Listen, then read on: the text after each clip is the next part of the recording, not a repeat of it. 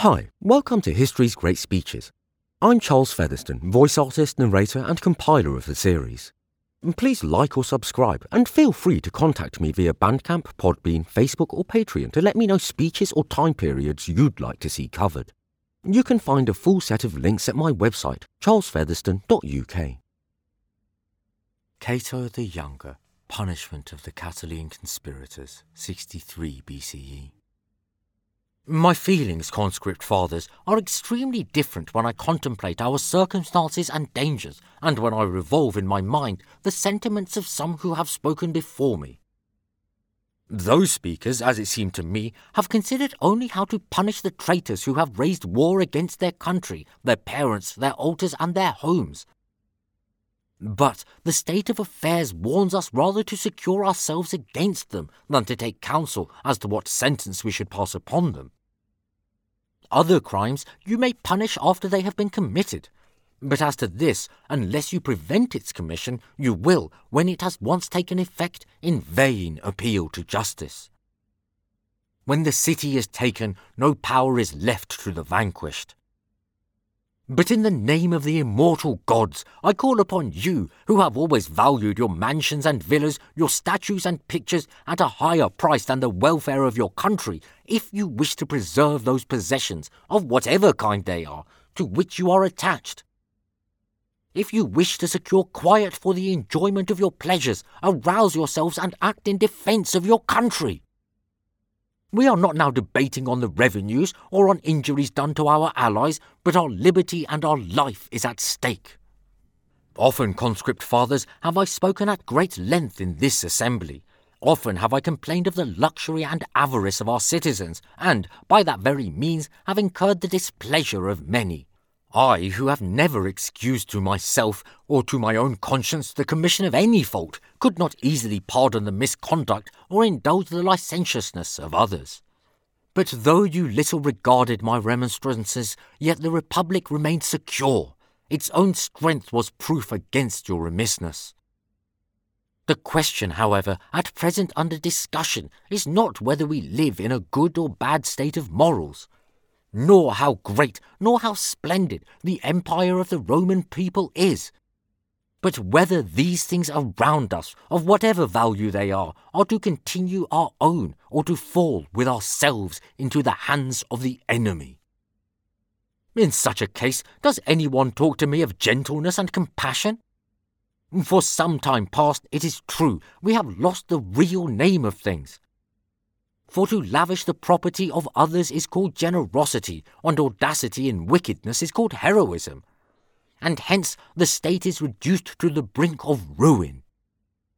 But let those who thus misname things be liberal, since such is the practice out of the property of our allies.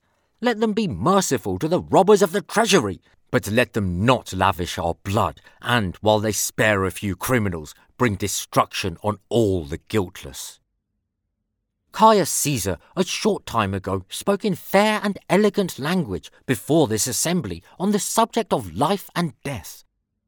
Considering as false, I suppose, what is told of the dead, that the bad, going a different way from the good, inhabit places gloomy, desolate, dreary, and full of horror. He accordingly proposed that the property of the conspirators should be confiscated, and themselves kept in custody of the municipal towns, fearing, it seems, that, if they remained at Rome, they might be rescued either by their accomplices in the conspiracy or by a hired mob. As if, forsooth, the mischievous and profligate were to be found only in the city, and not through the whole of Italy, or as if desperate attempts would not be more likely to succeed where there is less power to resist them. His proposal, therefore, if he fears any dangers from them, is absurd. But if, amid such universal terror, he alone is free from alarm, it the more concerns me to fear for you and myself.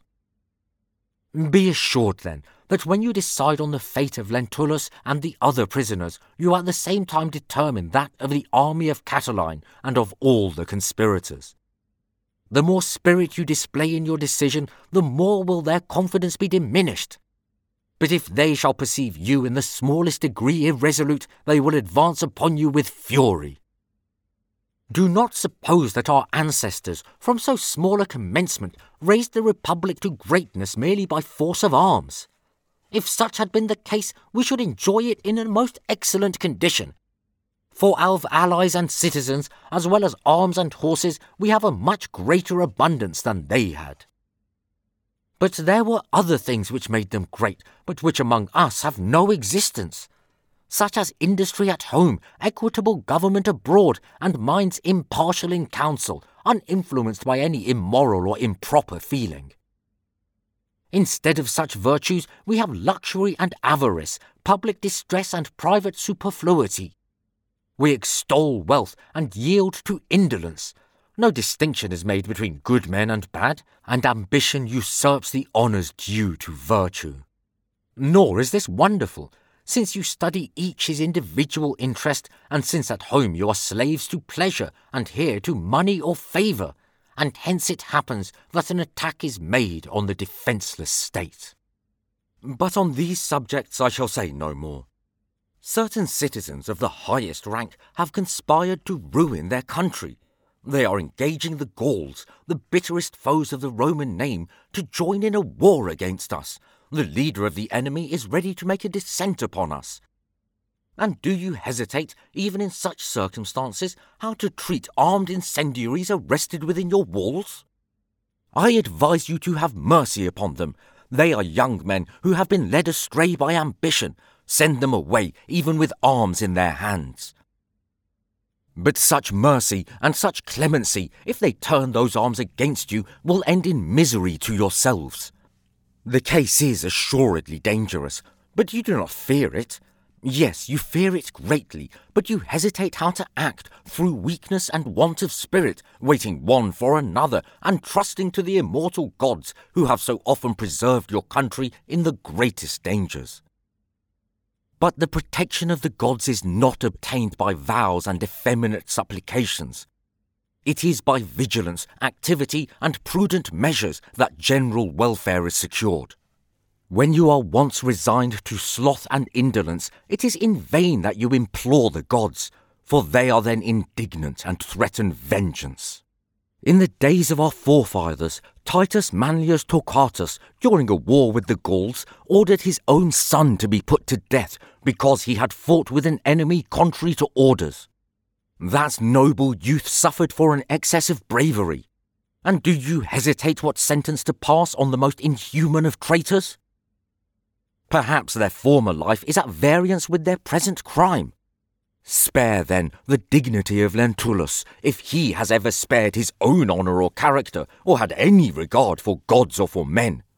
Pardon the youth of Cathagus, unless this be the second time that he has made war upon his country. As to Gabinus, Statilius, Coparius, why should I make any remark upon them? Had they ever possessed the smallest share of discretion, they would never have engaged in such a plot against their country. In conclusion, conscript fathers, if there were time to amend an error, I might easily suffer you, since you disregard words, to be corrected by experience of consequences. But we are beset by dangers on all sides. Catiline with his army is ready to devour us, while there are other enemies within the walls and in the heart of the city, nor can any measures be taken or any plans arranged without their knowledge.